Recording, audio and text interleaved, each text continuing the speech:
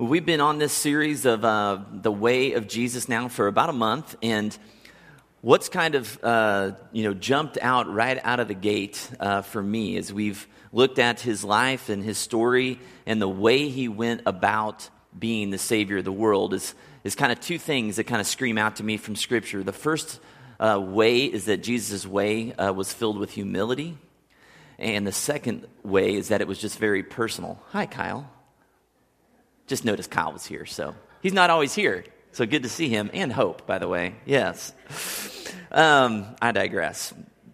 So Jesus was humble. Jesus was personal, okay? And last week, Justin reiterated those traits when he took a look at the way in which Jesus went about choosing whom would be his disciples and then how he went about inviting them along for that ride.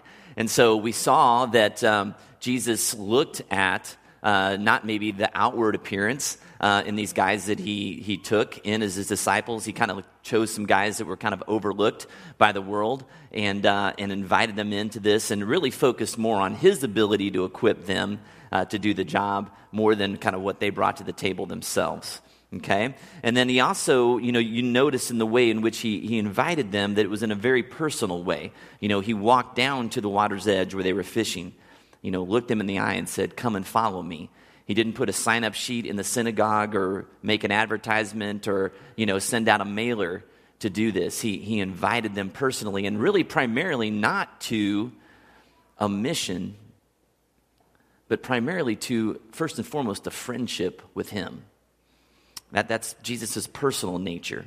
And as we move forward in the story this morning, I want to give a bit of a disclaimer as we go through the Gospels and kind of look at Jesus' way. You're going to notice sometimes that I seem to kind of skip over some things that we could be talking about. And that's only because we're going to talk about it later probably. So there's some things in the way we jump around and some qualities and ways in which Jesus operates that if we hit on every one of them right now, I'd never get through it. So just be patient if there's some things today you're looking at thinking, well, why didn't he say anything about that? And then hope that I mention it later, okay? So now that Jesus has stepped forward at the age of 30 and begun his public ministry, now that he's been baptized by John and God in that moment has said, hey, this is my son, so he's identified Jesus' identity. Now that Jesus has been led out into the wilderness to be tempted for 40 days by the devil, now that he's chosen his disciples, what's next? So let's look at that today. I want you to open your Bibles to Mark chapter 1. It's page 699.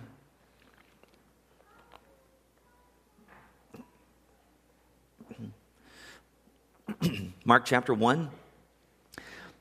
I want to start in verses 14 and 15 today. It says, after John the Baptist, was put in prison, Jesus went into Galilee, proclaiming the good news of God. The time has come, he said. The kingdom of God has come near. Repent and believe the good news.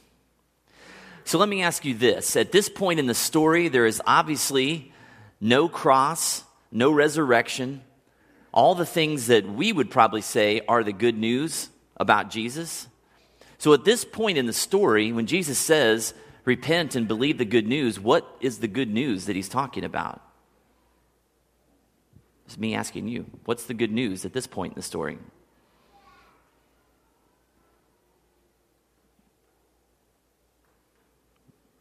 Right on. Any idea? Yes.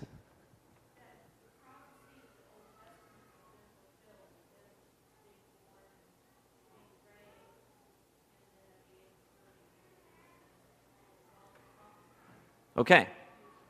She's saying the prophecy from the Old Testament about this Messiah that was going to come is here.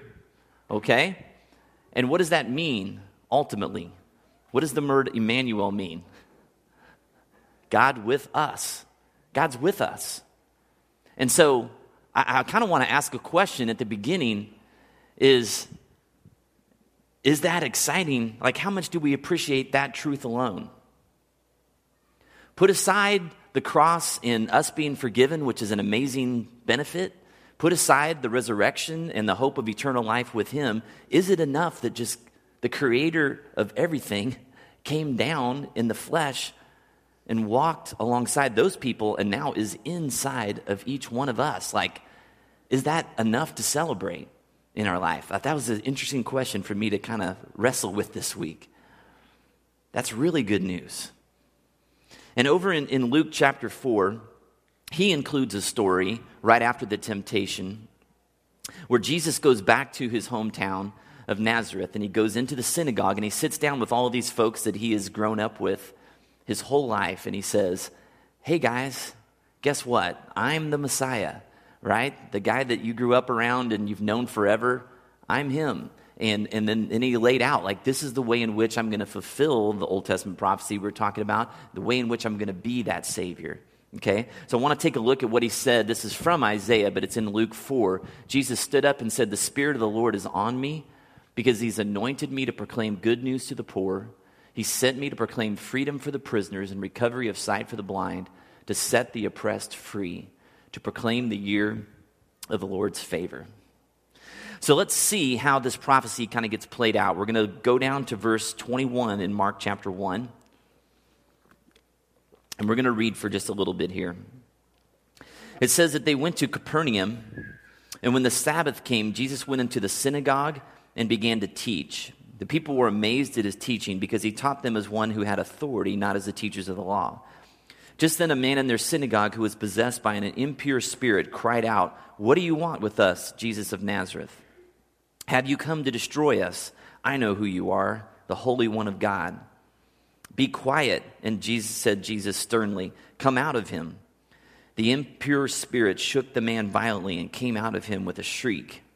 The people were all so amazed that they asked each other, what is this? A new teaching and with authority. He even gives orders to impure spirits and they obey him.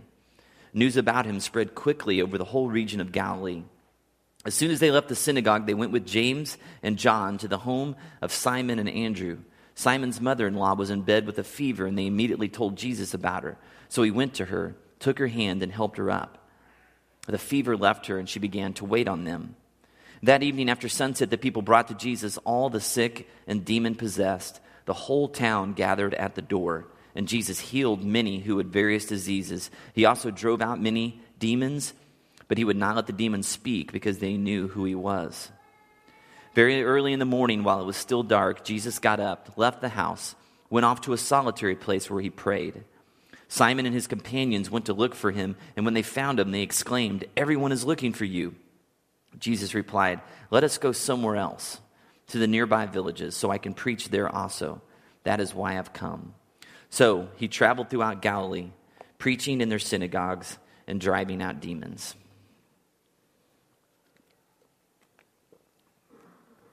So we see kind of immediately that Jesus' way includes teaching the scriptures and then healing those in need. So it's kind of a show and tell ministry, or tell and show, kind of depending on the story or the day, which one comes first.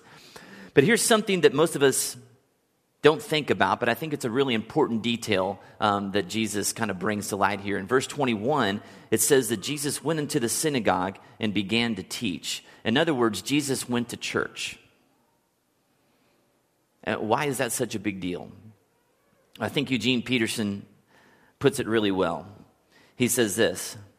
He says, we live at a time where there is a lot of this anti-institutionalism in the air. I love Jesus, but I hate the church is the theme that keeps reappearing with variations in many settings. So it's interesting to note that Jesus, who in abridged form is quite popular with the non-church crowd, was not anti-institutional. Jesus said, follow me, and then regularly led his followers into the two primary religious institutional structures of his day, the synagogue and the temple. Neither institution was without its inadequacies, faults, and failures. The temple especially was shot through with corruption, venality, injustice, and discrimination. All the same, he didn't boycott the place. He didn't avoid either synagogue or temple.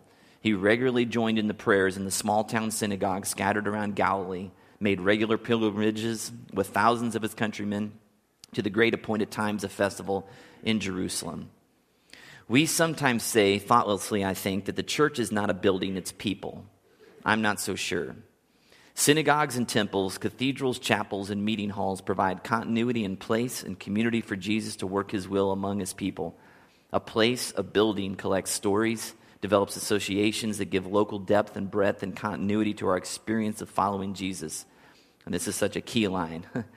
We must not try to be more spiritual than Jesus in this business. Following Jesus means following him into sacred buildings that have a lot of sinners in them, some of them very conspicuous sinners. Jesus doesn't seem to mind. So you would think that, being with Jesus, that you could just go off into the hills and listen to him teach, and that would be church. But Jesus says, no, that there is a church in town. We're going to it, and you're going to be a part of this community, and that's vital. And even though it's filled with people who are broken and messed up, that's where I want you to be. That's where we learn about God together. And so the way of Jesus is the way towards community in regular church life with messed up people like you and I. So Jesus went to church, he taught the scriptures, and it says that people were amazed because he taught as one who had authority, not like the other teachers that they'd heard before. And I read a commentary this week that said, and I'd never really heard this before, that Jesus' authority came from his submission.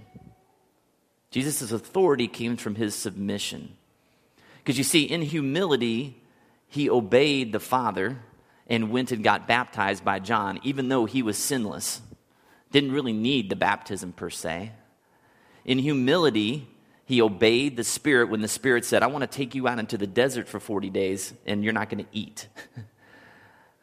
Wasn't necessarily a necessary step, but he submitted himself to that. So there's this idea, as we've been talking about, of downward mobility, right? Jesus modeling that he also had authorities in his life that he had to follow too.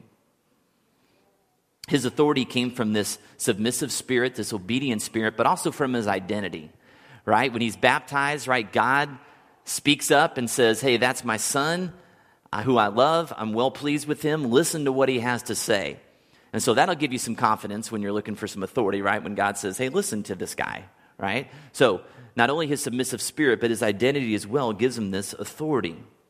And in the same way, did you know that all of us have been given authority to teach the word of God as well?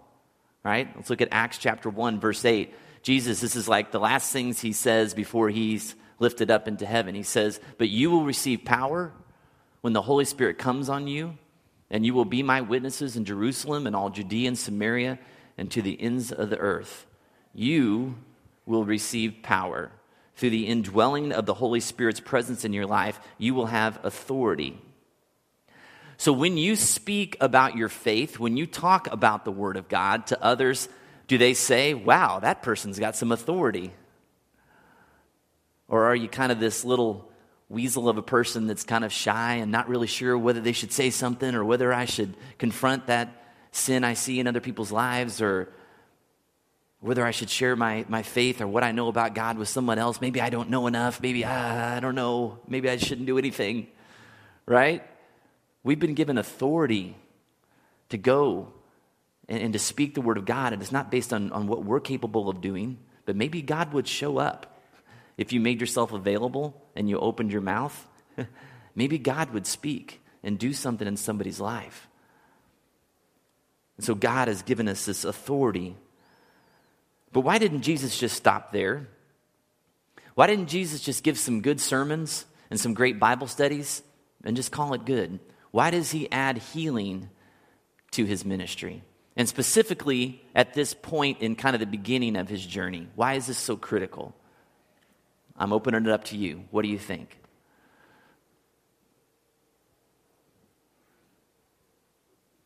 Man, this is a rough day. Wake up, folks. Here we go. Yes, thank you. I don't know if this is right, but just to give people proof that he is who he is. Okay, good. Yeah, there's some proof, some evidence that I am God. I'm going to show it by doing this, okay? By healing this person, raising this person from the dead, things normal people can't do. Yes. What else? Kyle? Just like spreading like what he does, like go along with that. Just, if you see it, then people will spread the word of what he's doing, and basically kind of get it out there that again that he is God, but it's more of a just getting people to know who he is. Okay?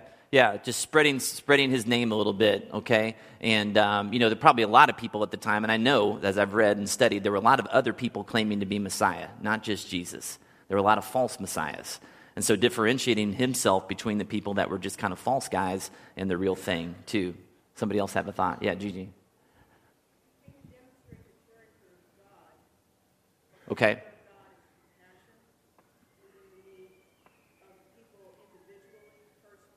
Yeah. Great. Okay, so he came to demonstrate the person of God. And so if God's a healer, if God's compassionate, then he needs to display that and show that to others as well. Could you shut that door over there, Brady, real quick? Thank you. So, we're just assuming that the children are being tortured. We don't need to hear it, right? Okay, just making sure. And really what this was too, so a demonstration of God's power, yes, establishing credibility. One of the things I wrote down is that, the old saying, people don't care how much you know unless they know how much you care. So that kind of goes along with this. But also, guys, just a taste of the kingdom, like giving people a taste of what the ultimate healing will be. So these physical healings that he was giving people were kind of a shadow of the ultimate reality that we would experience one day in his presence. And as I studied this week, just a little bit of a side note here, but I think it's important, is that about 20% of all the information in the four Gospels is related to healing in some way. Either Jesus or his disciples healing, and they healed in a lot of different ways: mental, physical, emotional, demon possession, raising people from the dead.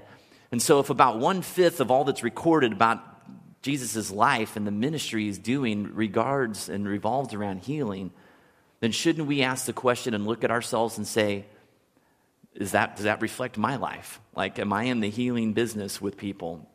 Would people say, if they spent time with me, hey, 20% of his life, he's in there with people and helping them heal and become whole? And so I think as we evaluate our lives, as we evaluate church, what we're involved in, we have to ask the question, how many of our services, our activities, our studies, those things are more focused on information than transformation? Are we always busy about telling people about God, but not really displaying who he is and how he operated? How often are we digging deep into the heart issues, examining what's broken inside of each one of us, coming alongside others who are broken and saying, hey, I'm in this with you? And as Jesus said in his mission, that we are to give sight to the blind, to set the captives free. Jesus said that we are to be ministers of reconciliation as well.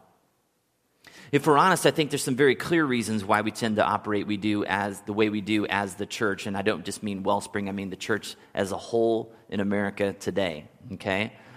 And it's because of this: preparing a sermon, singing some songs, providing children's ministry, leading a study during the week, gathering kids for a Young Life Club on Wednesday or Thursday night, all good things. But we can do those things without investing much relationally, without opening ourselves up to truly entering into the pain of others. And we can even look at those things and we can say, man, they're a success because people are showing up. They seem to be having a good time. People seem to be entertained. But the problem is that's not what we're called to do. That's not why we engage in mission and in ministry with other people. Jesus said, we're here to heal them, to give sight to the blind, to set the captives free. We're ministers of reconciliation, reconciling people to God and people to one another. And that demands a much deeper investment than just putting on something that people show up to. And as we read the Gospels, I think it's really important for you and me, as we look at the stories, to take some time to kind of visualize what's going on there. And I don't do this very well, very often. But have you ever read through the Gospels and really tried to kind of close your eyes and just picture the scene of what's happening? To get a sense of the sight, the sound, the smell, to kind of try to emote some kind of, or to conjure up some kind of like an emotional response in you of wow, what that must have been like, because it's so easy to just kind of read across it. But you look at this and it says Jesus teaches in the synagogue, and then he immediately goes from there, and Mark gives us a couple different stories of this guy who's demon-possessed, that Jesus casts this demon out of him, and it shrieks and leaves, and then he goes to Peter's house, this new disciple of his, and heals his mother-in-law and frees her from this fever that she was having.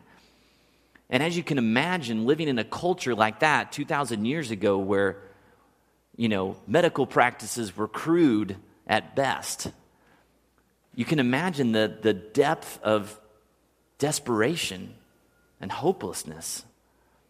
I mean, things that are maybe kind of minor ailments that we might be born with today that you can just get a shot for, inoculation, or that you can just get a minor surgery for, or that you can take medicine for at some point in your life that can give you a pretty good quality of life, might have been death sentences for those people back then.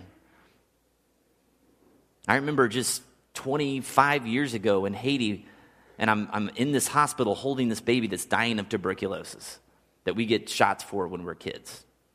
And it's hard to imagine that desperate culture, that sense of hopelessness in most of the people in the world, and especially 2,000 years ago, right? Because back then, to be sick or deformed at that time made you an outcast, because the assumption is that you were sinning in some way, and that's why God was punishing you with this illness or this deformity. And so those people were kept out of social life. They couldn't come into the synagogue or to the temple. They were outcasts. The only people that they were around were the other people that they were quarantined with on the outskirts of town. And so I want to do something right now. I don't want to invite you to close your eyes for a moment with me, okay?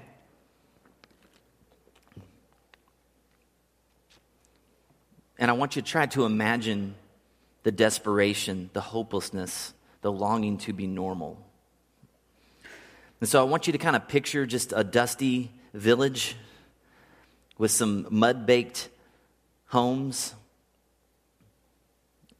And this guy named Jesus, this healer that people have heard about, comes walking into town with his disciples and probably kind of a small entourage with him, and takes up residence in a home. And the word gets out on the street that Jesus is there.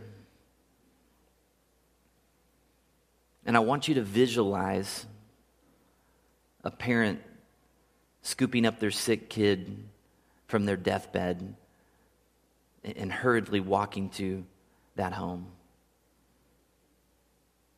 I want you to picture a cripple dragging themselves along the ground to try to get to Jesus.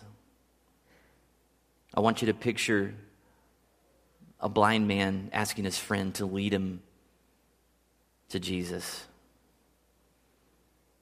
I want you to picture some lepers coming over the hill on the outskirts of town because they're segregated. They're not supposed to be around other people, but they're so desperate that they're forgetting all the rules and they're pressing into the crowd for the chance that this Jesus can do something for them.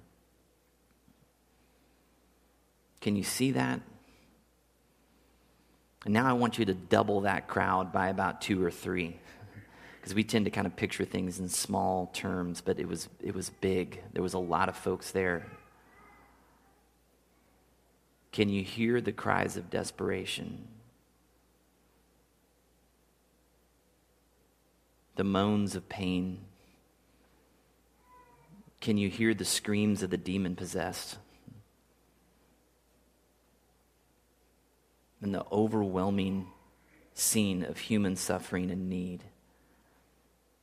And everyone crowding around Jesus, begging him to do something. Desperate.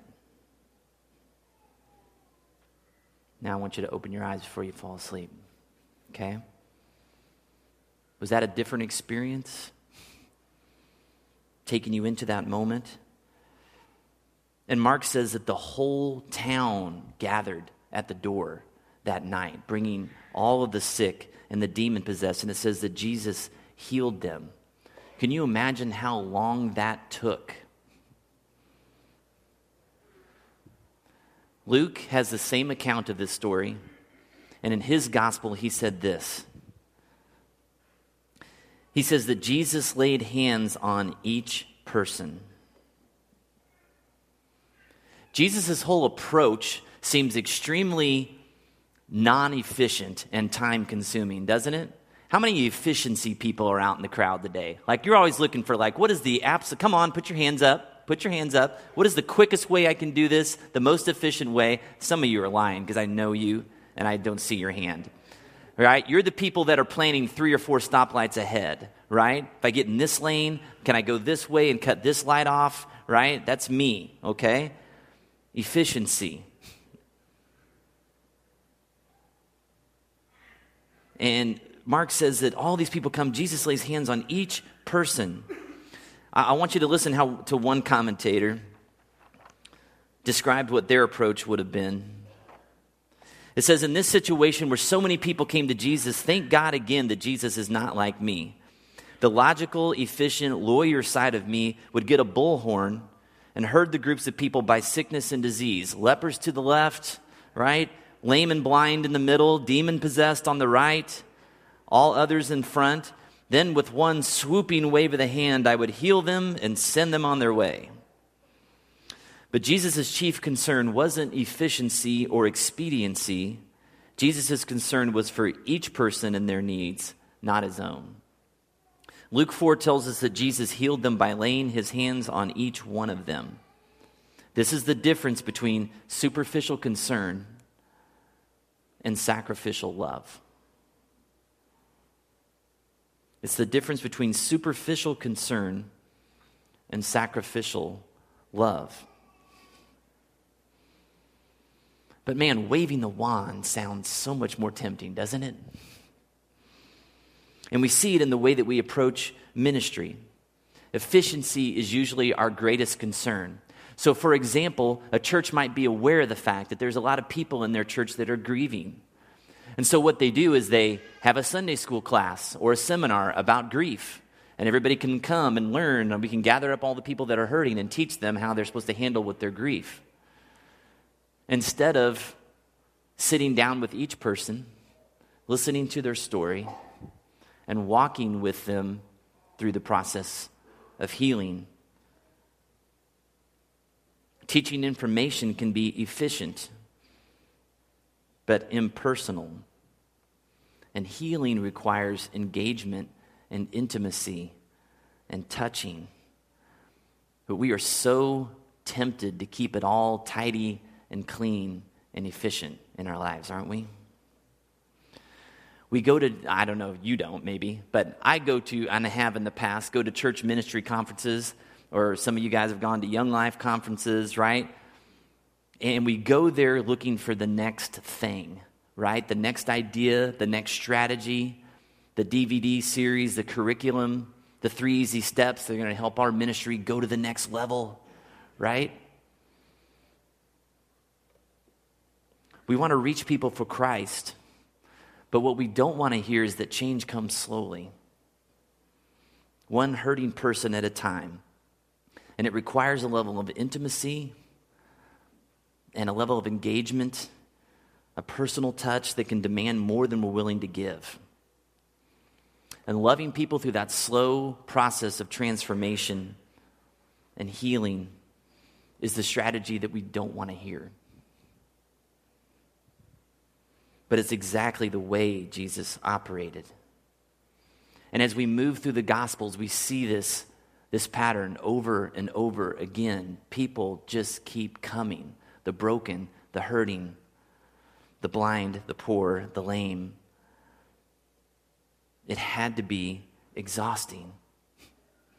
Constantly, people crowding around Jesus. We don't always want that, do we? There's a lot of us, including myself, that don't want to be Jesus in a way that's going to attract a crowd of needy people around me all the time. Right? Be honest here. In a way that demands love and sacrifice and patience in ways that we don't feel capable of. But Jesus seemed to embrace that calling. And as tiring as it was, as easy as it would have been for him to just do it in some impersonal way that would have just waved the wand and healed all those people so that he only had 3 years and a lot of towns to go to. and it was inefficient and time-consuming. It's the way our Savior operated and the way that he asks us to operate as well.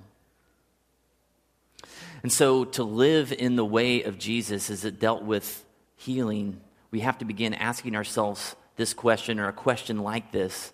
In any situation, is my way of operating with people convenient, self-serving, or impersonal? In any situation, is my way of operating with people convenient, self-serving, or impersonal? And if the answer is yes, then it's probably not the way of Jesus. And as much as we want to just drop off our clothes at the donation place, or drop off our food donations, or write a check, or stand behind the safety of the serving line at the food kitchen, or use our talents to speak, sing, serve, run video, etc., Jesus' way speaks to us a different path. He says, I want you to be in the moment, in whatever capacity or ministry I've called you to, and I want you to just touch one person that's in front of you right now. And I want you to allow yourself to be overwhelmed, and I want you to allow yourself to be uncomfortable, and allow yourself to waste time loving needy people.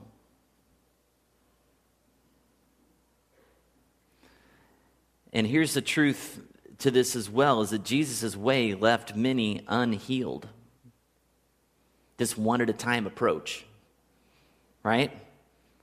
On his way to saving the world eternally on the cross, there were a lot of people that he did not physically heal. Like the end of the story, right? He's praying the next morning. The disciples are like, hey, there's more people here that want to be healed. And Jesus says, let's get out of here. All right? I've got the next town that I've got to take the message to. He didn't save everyone physically along the way. And you don't have to save the world either. Jesus already did that. Our calling is to be his hands and feet, one person at a time, however long that takes. And here's the cool thing about it, is that when Jesus left, he's getting ready to leave the earth. He gathers up his disciples and he says, guys, listen, it's going to be better that I leave and go to be with the Father, because when I do, I'm going to send the Holy Spirit. And instead of just being with you like I have been, the Spirit's going to be in you.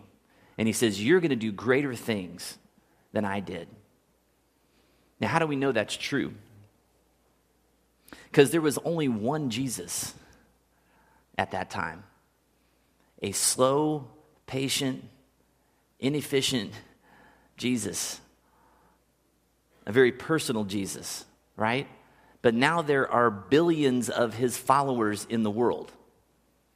Billions of people who have been indwelled with the Holy Spirit, given the power and the ability to come alongside people and heal them in the name of Christ, whatever that looks like, whatever their infirmity, whatever their pain, whatever their suffering, fully equipped to touch them, to walk alongside them, and remind them of the hope they have in the Savior, the good news of the gospel. That's why we'll do more, because there's more of us. And so here's the temptation this morning as you walk away from here, and it's the same temptation that we have every week when we're challenged with some message that we're like, man, I need to do something different. The temptation is this, where we want to go sometimes with this message is this, or with any message. Well, how can I do that better? I'm going to try to be better next week, and I'm going to try to love that one person in front of me and not be so selfish and blah, blah, blah. Good intentions. We want to be more like Jesus. But here's the harder work that I want to ask you to engage in this week is this. The harder thing to do is to ask the question, why? Why do I want to keep my life tidy and efficient and impersonal and safe from the crowds of needy people out there? What is it in me that wants that more than it wants to dive in and be like Jesus. And until we come to terms with what it is inside of us that keeps us from going there, we probably won't last very long trying to be a better person. We have to address the issue that's there. And for me, it's just selfishness. I mean, I could probably make a long list if I took the time of the reasons why I don't want to live that kind of life. And when God starts to reveal some things that are broken inside of us about the way that we view people and view ourselves, then we can begin to repent. We can begin to ask him to change the way in which I think and see this world and what you've called me to do. And he can begin to use us in different ways. We can come to him and say, Lord, teach me your way. My way is so far from your way. Show me how to be like that. And the second thing I would ask that you would do, besides for just asking the why question, is this. Is there one person in your life right now that needs some healing that's just right in front of you? And could you commit to dive in with them? Whatever that demands, however long that takes. And I think it's really important that as we look at that, because that can seem kind of overwhelming, is that we just kind of say, God, just help me today to be fully attentive to this person who's needy in my life, that just needs a friend. And then not worry about tomorrow, right? Jesus says, tomorrow's got enough problems of its own. Today, God, give me the strength I need to be available and helpful today to somebody in my life who just needs a friend. So when Jesus came and he gave us this, what is the word I'm looking for? This ritual, that's the word I'm looking for. This ritual of communion, right? He made it very personal. Right? He said, this is my body. He didn't say, this is the DVD series I've left for you. He says, this is my body broken for you. This is my blood poured out for you. Very personal reminder of his daily just interaction, doing common things with his followers. And so as we come today and we have some silence, we're going to give you some silence right now before we engage in communion. And guys, communion, this is always optional. Nobody's putting a gun to your head. You don't have to come up here. Maybe some of you aren't comfortable with that, or you're not even sure what you believe, and that's okay. You can just stay in your seat. That's fine. Maybe you've got something going on in your life where you're just like, I'm not even sure I should come up. I have this unforgiving spirit in me that's just not healthy, and maybe I just shouldn't participate. So that's okay. But if you're going to participate today, I want you to spend some time praying and maybe asking, God, why? Why do I want to not engage with people sometimes? In the healing process. And then, God, is there somebody in my life right now that's just right there in front of me, just one person I can spend some time with? And the ushers will dismiss you, and you come forward and tear off the bread and dip it in the cup and take and eat with us. So let me pray for us. Heavenly Father, thank you for this time in your word today. Thank you for this reminder of your very personal, time-consuming, inefficient way of loving and touching and healing broken and hurting people. And God, you didn't ask him to jump through all these religious hoops to pray a prayer or to make a commitment to showing up at church or to anything. You just loved him. And you gave him a taste of what the kingdom of God was ultimately going to look like. That ultimate day where there will be no more pain and no more tears because we're all completely healed and whole in your sight. So God, help us to confront the fleshly, selfish part of us that just wants things to be convenient, wants things to be easy, and not demanding of us. God, teach us your way. We just give you this time and invite you to speak to us right now.